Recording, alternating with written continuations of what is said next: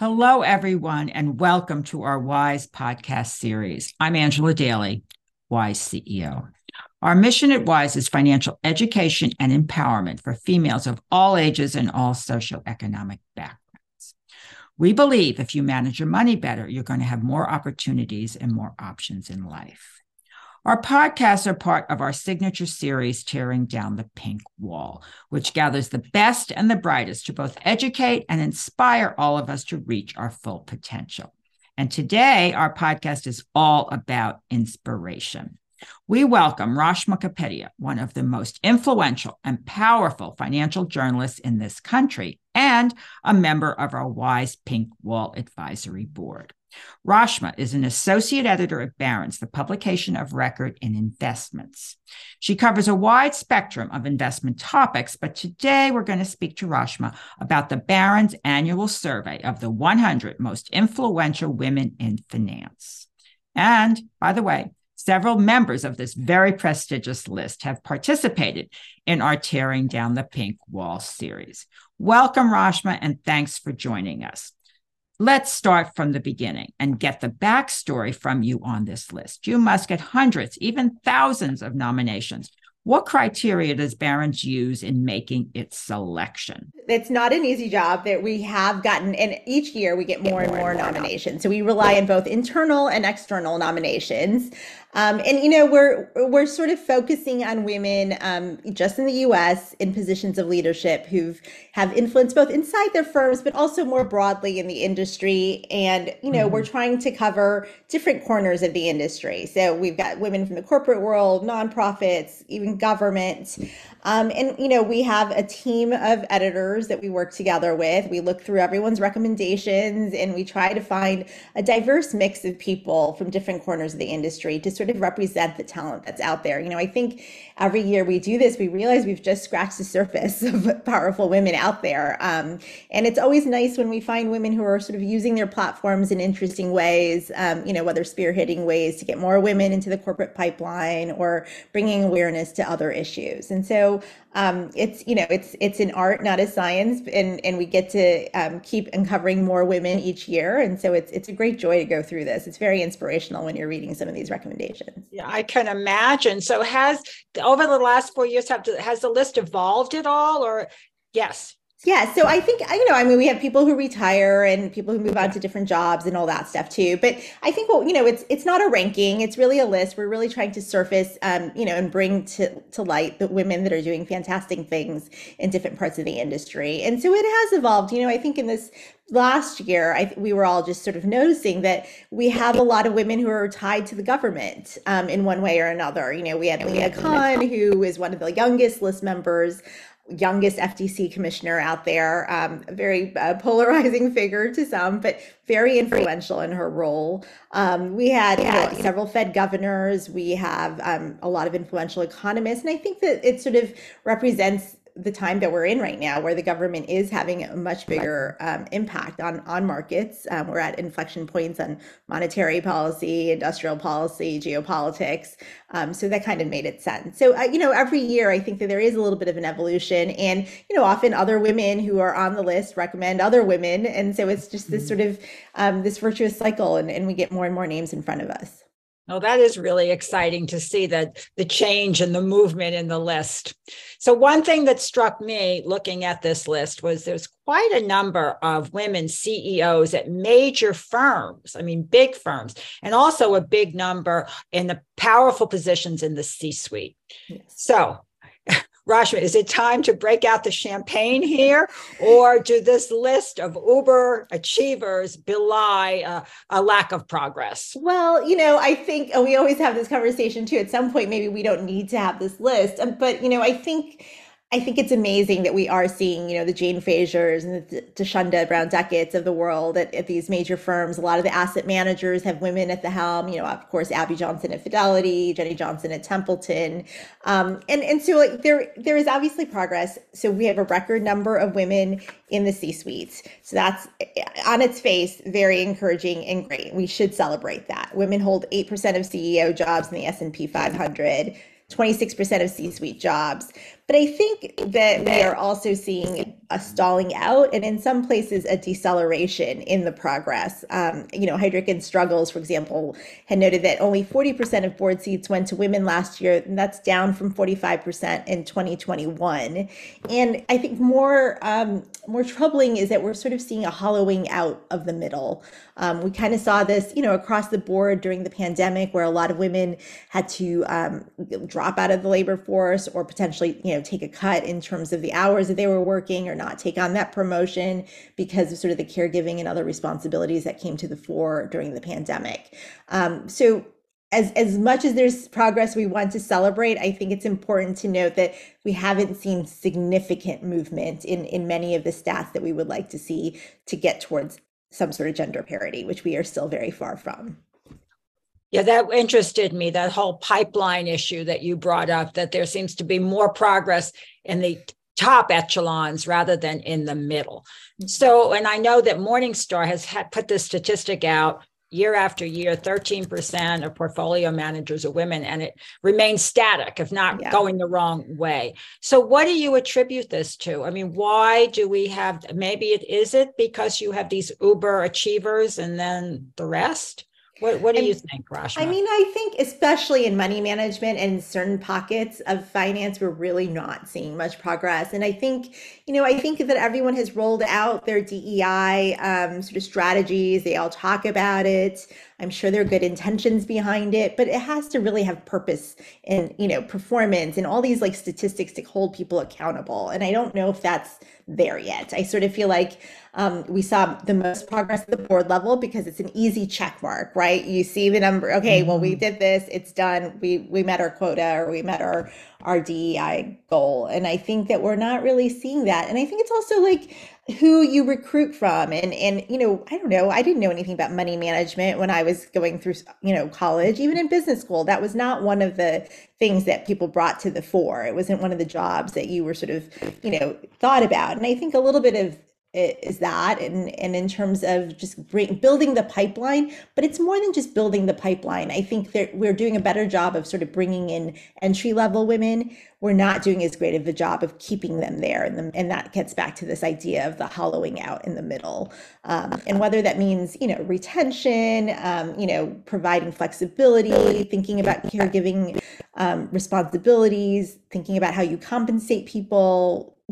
In the world of work from home, we've all gotten flexibility, which is great. But now as people go back to the office, are the people who are still at home getting penalized in some way, not getting an opportunity, not being thought about in the same way for a promotion? I mean, those things I think we're still going to figure out in 5 years when we look and see where we are.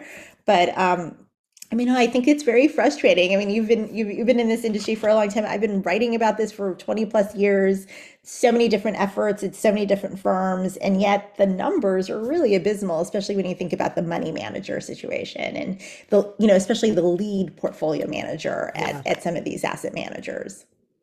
Yeah, I know. You may know Barbara Krumsak, who headed up Calvert for many years, and she had an interesting way of looking at this. She's called it the messy middle.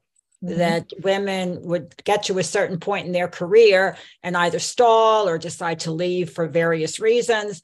And there was a big attrition, which I guess all comes back to that whole pipeline. Yeah. It empties out at a certain point. Yeah. I think the pandemic really shed a light on this, behind the scenes struggle that a lot of people do when they get to the midpoint of their careers, either with children or older parents that they're caring for or whatever the situation may be. And for a long period of time, you had to hide all of that, right? Like you had to do your job and pretend that didn't exist.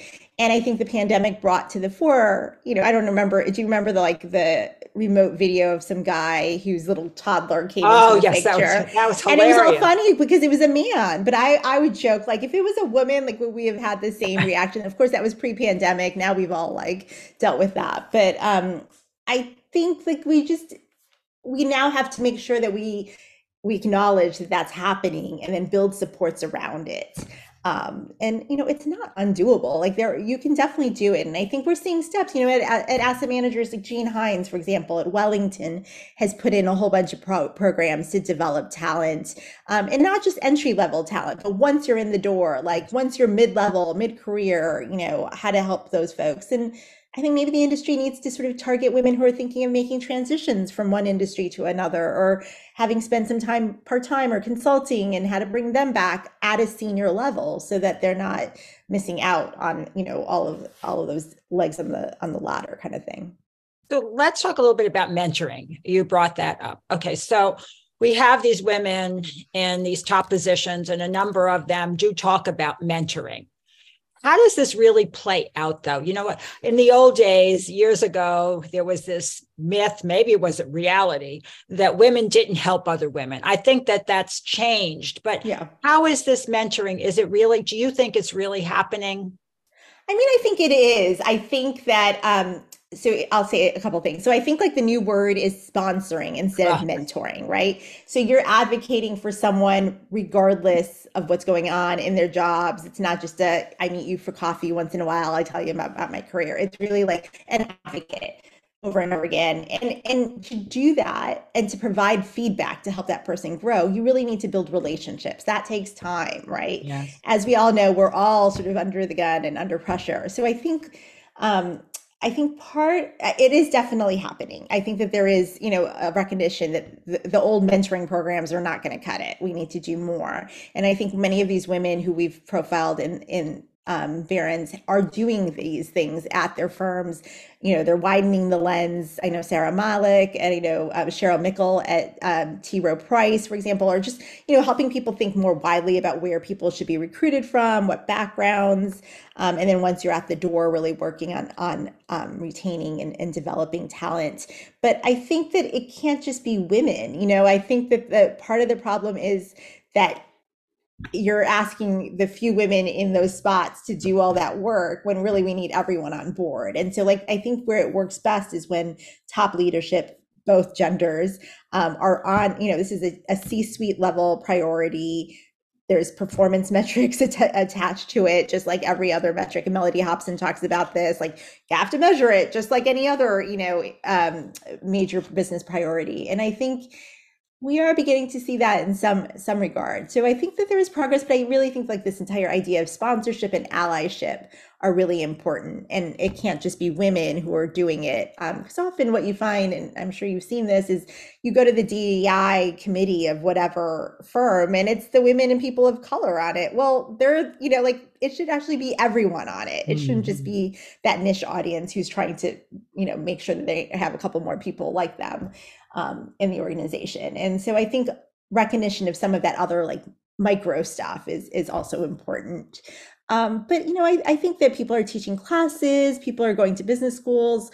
You have done great work on this front. I mean, I think just getting the idea of money and talking about money to younger girls earlier on is very important. We're trying to do that at Barron's with Level Up, just trying to talk about all things related to money, not just investing, for women at different stages in their life. And I think that that's really important. Like you don't have to be a savvy stock picker to really, there are many different elements of money there. And so I think a little bit of that is familiarity with money and familiarity with these careers also helps. And I think a lot of these women are trying to do it in different ways. Yeah, it's interesting you mentioned that. First of all, I thank you for clarifying this mentor versus sponsor, because that is a really important point.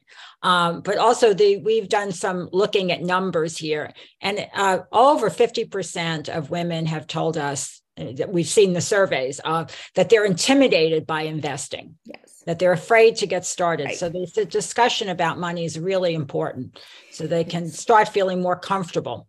Right. I mean, I think that that's partially, to be honest, I did a story at Smart Money. We were talking about this before we got on, I don't know, almost 15 years ago, about how the industry itself has kind of made that intimidation happen, right? It's a male dominated industry talking about money, often in male jargon, right? Like it's very like sports and games and metaphors and things like that. And men invest differently than women. There's like more risk taking on one element. Women often want to spend more time and be more comfortable before they make a decision. That's not how the advisor industry is set up, so there are a lot of obstacles to this. So I think and I think Ellevest and Sally Krawcheck, for example, have been thinking about this, have created a firm that's, addresses some of these issues that are in the broader industry. But I think you're very right. So many people who are so successful in their jobs still do not want to talk about money or investing or and delegate those responsibilities to someone else. And you don't have to be like super savvy. You just need to know the basics, and have some control over that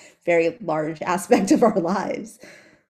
Yes, and you noted that some of these women on those making concerted effort to bring more women into the business so that they can carry this message to other women is so important. So this list in 2023, what impressed you most about these influencers? Was there a thread running through here that came out? I mean, I think I don't know. When I started looking through the list and their backgrounds, what really stood out was the diversity of the path to the top.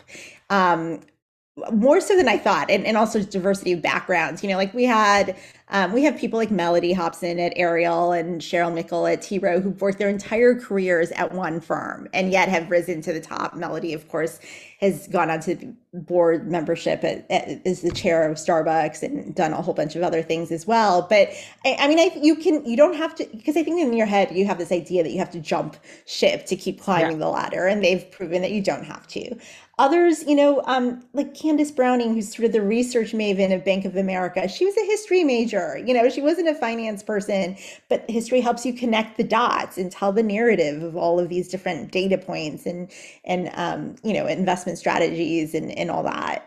We had Sarah Levy, who's the CEO of Betterment. She helped grow SpongeBob and South Park into huge franchises at Viacom. Not really your traditional way into an RIA.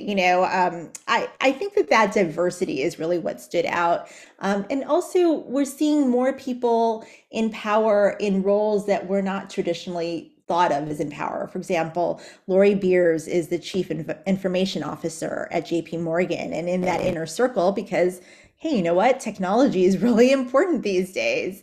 The head of the New York Stock Exchange, Lynn Martin, also has a tech background.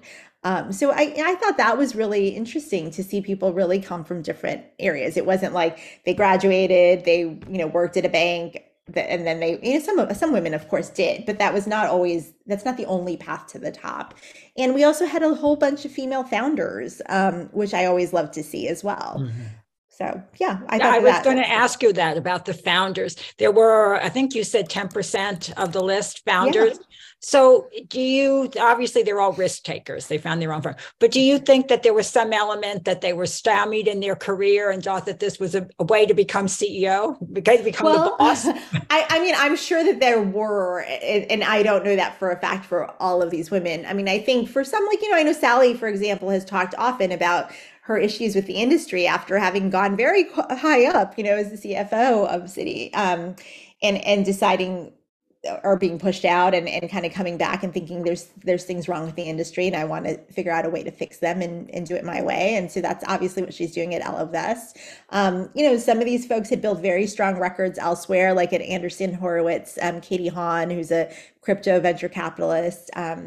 She kind of built her firm based off that record. Of course, she had a prior career as a DOJ person in the Department of Justice doing white collar crime. So that's also yet another interesting pathway to the top. Sarah Ketterer at Causeway. I mean, I think a lot of people, I think that there's a little bit of entrepreneurial and risk taking, and some people just want to run their own firm. But I am sure that there is a little bit of that. It's not working here, but I can probably do this on my own. And do it myself. Yeah. And these women are so. I mean, Dana Telsey was, the retail analyst you always went to when you needed to talk to for a retail story, and she has built her entire firm. It's branched out into like consumer research, banking, consulting, asset management.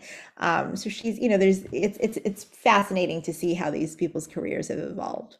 Yeah, that is, we've noticed that with our pink wall events, they don't usually go in a straight line. No. So Rasha, I have a final question here until we get to our second part. So you mentioned this.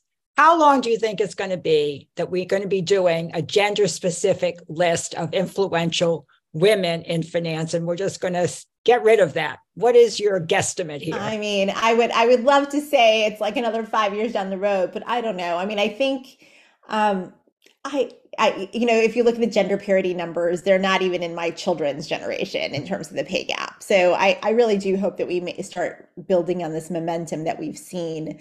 But if you had to ask me 20 years ago, I thought we would have already been there. So, and I think that there's, it's highlighting new people. We do often get some comments about like, why are we doing a top 100 women? Why do we need this? But it's surfacing new names who are doing amazing things. We're not just putting out names out there. They're all very important to the readers of Barron's. Whether they're sort of Lyle Brainerd and implementing the economic agenda, or bankers doing great M&A. I think that we're writing about them because they're very pertinent to our readers. It's the role model issue. One of our mantras at Wise is she can be what she can see. Right. So you're doing your bit to show that women that, hey, there's a lot of very talented women here who have made it to the top.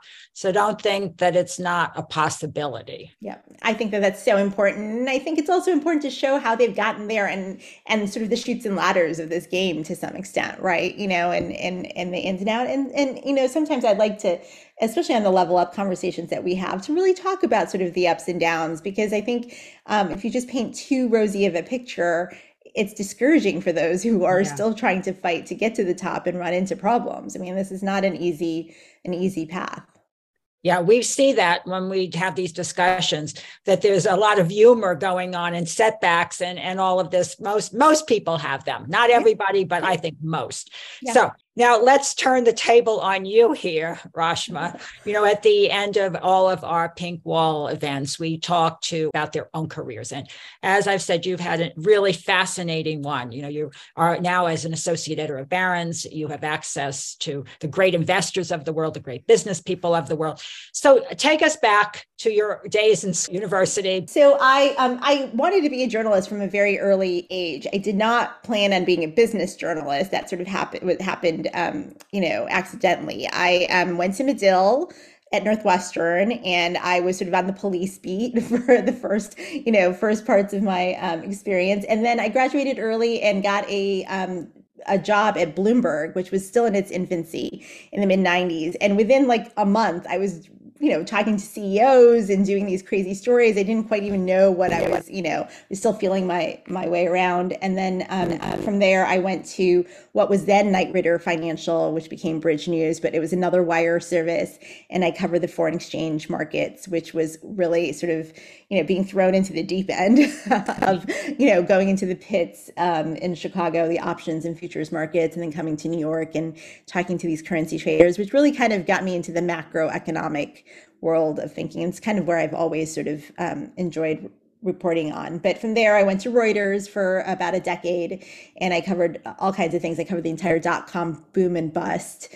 And I covered markets for a while. And then from there, I went to Smart Money. So from wire service to monthly magazine, where I think we met. And, I, in between there, I did the Knight Bagehot Fellowship at Columbia, which was really wonderful because it gave you a second to step back and really dive deep into a lot of the things I had been covering, and getting to have, I got to have lunch with Warren Buffett and Paul Volcker and all of these fantastic people. And that was really sort of helped me kind of figure out what I wanted to do. And I think it pushed me forward and to keep going into the business journalism arena. And so from there, I went to Smart Money, where I covered much more personal finance related stuff than I had done before, did a lot of retirement oriented coverage. My favorite story was during the global financial crisis, I went and found some of the investors who had been investing during the Depression. So I found 4 men who were pushing 100, and including Irving Kahn, who's, famous. And, that was just a delightful story. I really loved doing that.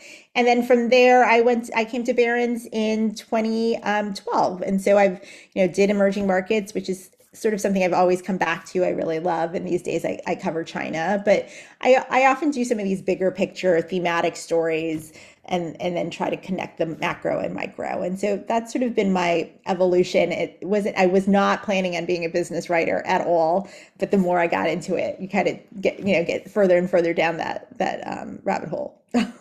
Well, that Knight Bagehot program is just legendary for turning out some of the best and the brightest of the business journalists. So that's a great experience that you had there.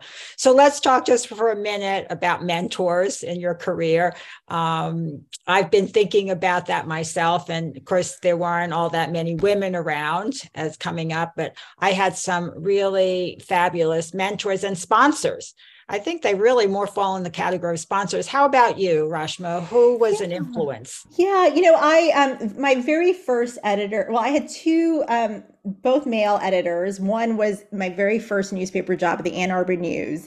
And he was fantastic. I mean, he was like the kind of person in every couple of years, he'd like write me and be like, I saw this and, like you should do this. You should look into this place. Would you want to come back and work here? I mean, he was sort of one of those people who like took a very young new reporter and really like took me under the wings and helped me like understand the newspaper business and the daily, police beat and all of these things.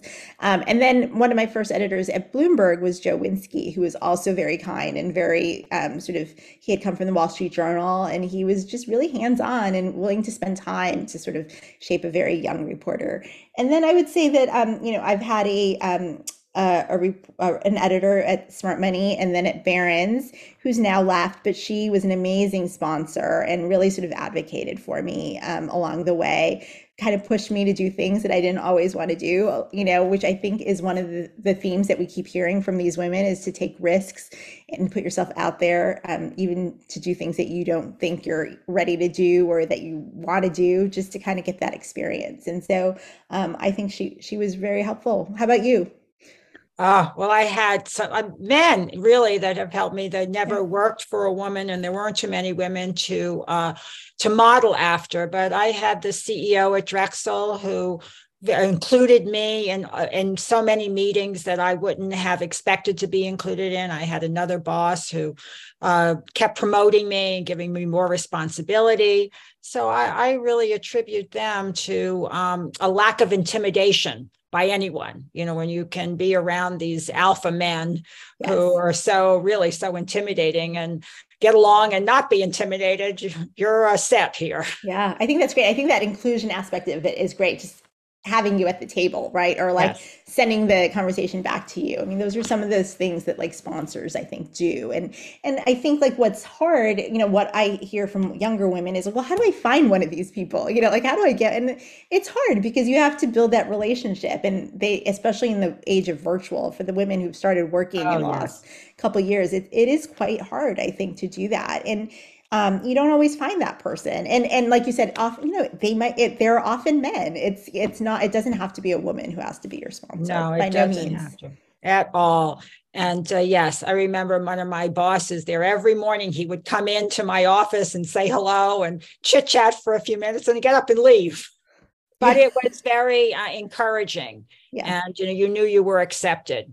Right. So this whole area of mentor sponsorship, you mentioned something interesting, because it's hard to seek it out. It has to happen naturally in a lot of ways. That, as you said, you build a relationship, somehow you get along, and that's how it all happens. Yeah, it's true. I was going to tell you one thing that Janelle Jackson, who's at Vanguard, told me, because I was asking her, well, how did you know it was a good fit, or how, what would be your advice to others? And she said, like, look for companies that are committed to fostering psychological safety, or you'll find yourself exhausted from pretending to be someone else. So if you look around and you don't see anyone who's passionate about your development, you're probably in the wrong place. Like seek out places where when you go in, it's not just a perfunctory. Yes, we have a mentorship program. We have this, but you sort of, it's a fit, right? When you're like shopping for college or shopping for anything else, you want sort of a fit for yourself when you're looking for a job too. Well, that was going to be my last question, a bit of advice, but that is perfect advice. Make sure the fit is right where you are. And if it isn't, you have to leave. Yeah. Don't hang around. I think that. Well, Rashma, this has been such a fascinating discussion. Your own career has been fascinating. This list is fascinating, how it all comes together, and hearing about these different women and what they're doing. So would you just tell our listeners just a bit about this Level Up podcast series from Barron's that you participate in, because it is free and fascinating topics? Sure. Thank you for giving me that opportunity. So, this is the second season of Level Up. It's a monthly event series. It is free. And we are trying to highlight senior women in top positions, many of the women on the list, to talk about all things money. So, we've had people talking about someone from AARP talking about caregiving. We've had Lizanne Saunders from Schwab talking about the market. We had Melody Hobson talking about leadership and her entire career. So you can sign up. You'll get sort of the next month's, and if you're not able to watch it, it's usually on Fridays. You can get a video link of it once you've registered, and then we're building this out so that we often have a podcast, and we often tell you about it that sort of builds on the conversation that we just had. So we have one coming up May 12th. I'm going to be interviewing a woman named Cozy Whitman, who's sort of a college Sherpa. So this is a much more personal finance oriented conversation. And then in June, we have a conversation with a woman at Blackstone who's been investing in female founders and another female founder to talk about entrepreneurship. Well, these are just the topics that our members and our extended family are interested in. So I hope that they will sign up. And WISE has promoted some of your past Level Up because we think that they're terrific. So Rashma, thank you so much. Until next time. Thank you. Thank you for your support. I appreciate it.